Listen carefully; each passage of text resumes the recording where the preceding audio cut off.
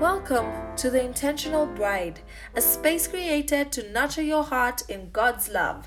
Let's get intentional. Hey, and welcome to another episode of The Intentional Bride. I am really excited about today's episode because love is kind. We could think of endless ways that love is kind. I can think of a million of examples of how God has been good to me and how He has shown His loving kindness to me over and over again, even when I don't deserve.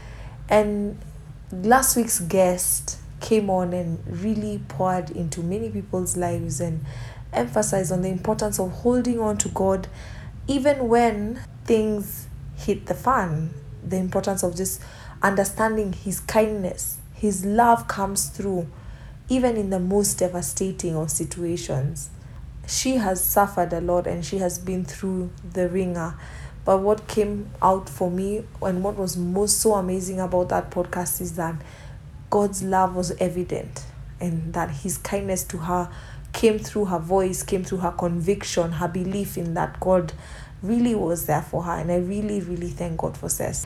And so as I was thinking of how to recap the love is kind virtue, God reminded me the story of Lazarus.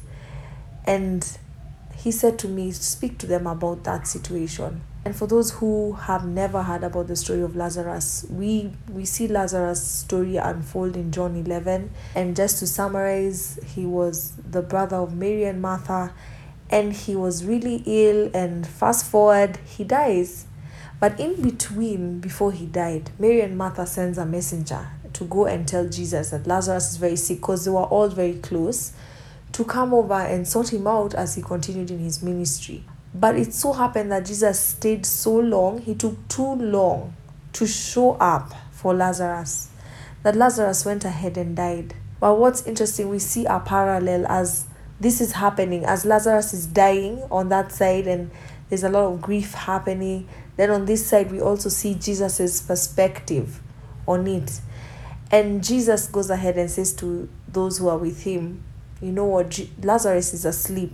And I'm thinking, you know full well that Lazarus is dead, but you're saying to them Lazarus is asleep. And they assumed, okay, so if he's sleeping, it's going to be well with him. But Jesus knew that Lazarus was dead. So what Jesus did is he continued his journey towards healing Lazarus. And when he gets to Mary and Martha's house, he finds that Lazarus has been dead. And not only dead, he's been dead for 4 days. And he says, in between there, he makes mention of that it shall bring all glory shall be brought back to God.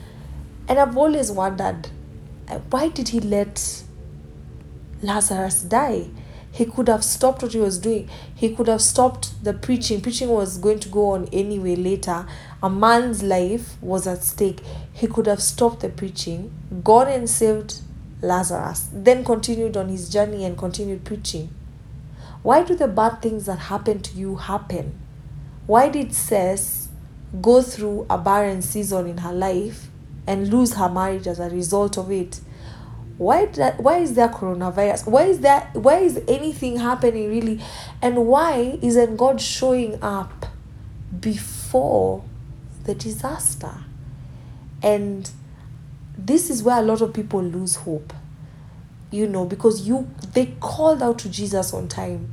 They called out to Jesus, at least by if we follow the timeline on the story, we can see that perhaps 4 days before and maybe a few days before that, they called on Jesus and they expected him to come, and he came 4 days late.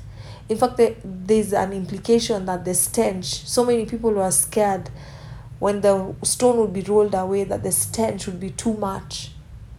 And this is even symbolic of how Jesus eventually resurrects from a similar grave, and we see him resurrect, and that's it. Death becomes a non-issue. But here we have Lazarus dead for 4 days, and God wanted me to say, listen, some of you have some dead situations, dead situations. And it isn't that you didn't fast, it's not that you didn't pray, it's not that you didn't read the word, it's not that you didn't call out to Jesus the way you should have. You did everything correctly. But despite it all, your Lazarus still died. And your situation is still dead. Not only is it dead, it smells. Hope is lost. It's all lost. And so we see Jesus walk up to the grave and say to the situation, say to Lazarus, get up. And Lazarus proceeds to walk through the grave and come out.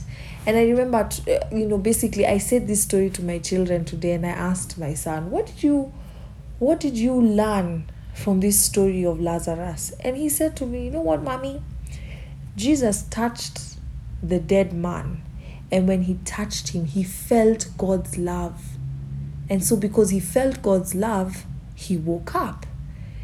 Out of the mouth of babes, honestly, wisdom upon wisdom. And in the end, I just got this revelation that it's all about God's love. God's looking for opportunities, or using current opportunities, painful opportunities that are painful, opportunities that create a feeling of never-ending failure or a feeling of just hopelessness. He's looking for those opportunities to pour his resurrective love onto the situation. What Lazarus experienced was the kindness of God, the compassion of God.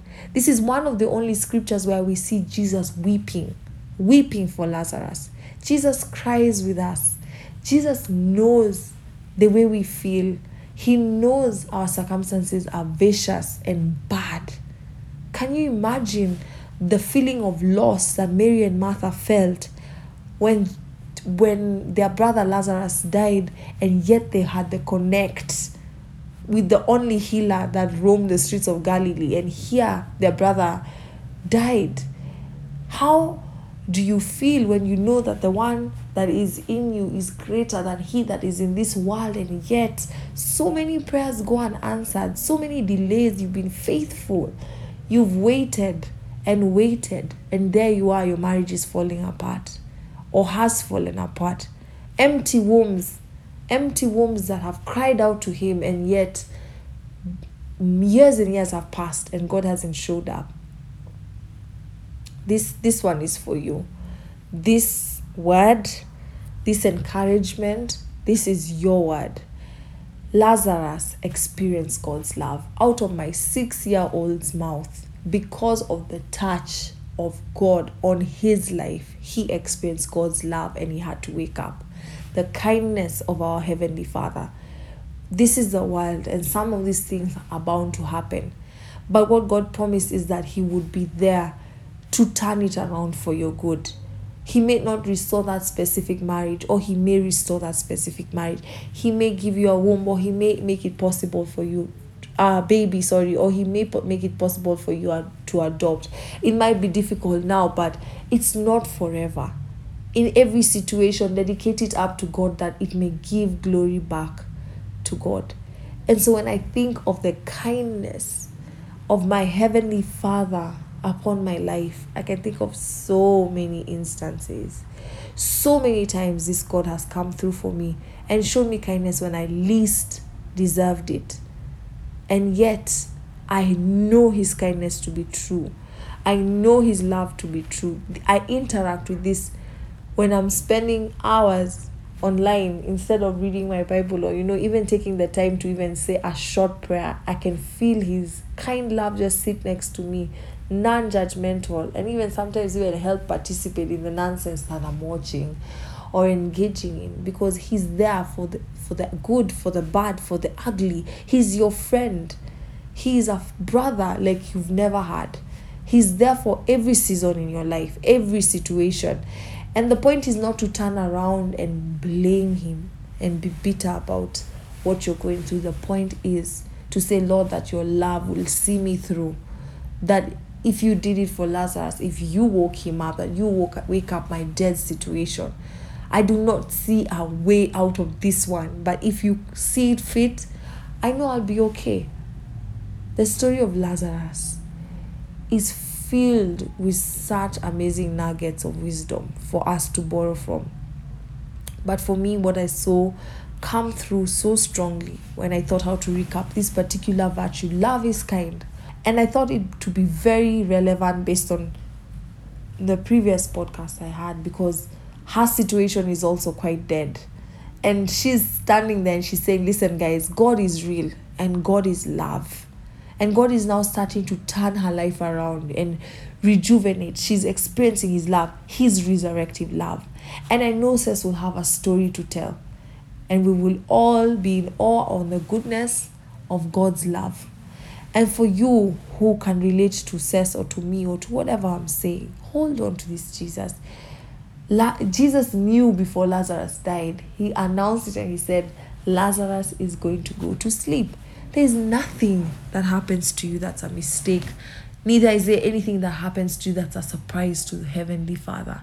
But what is sure is that he is constant and he will come through for you. Well, I hope this will be an encouragement to somebody. Until next time. Thank you for tuning in, and I hope you can make this space a home for your heart.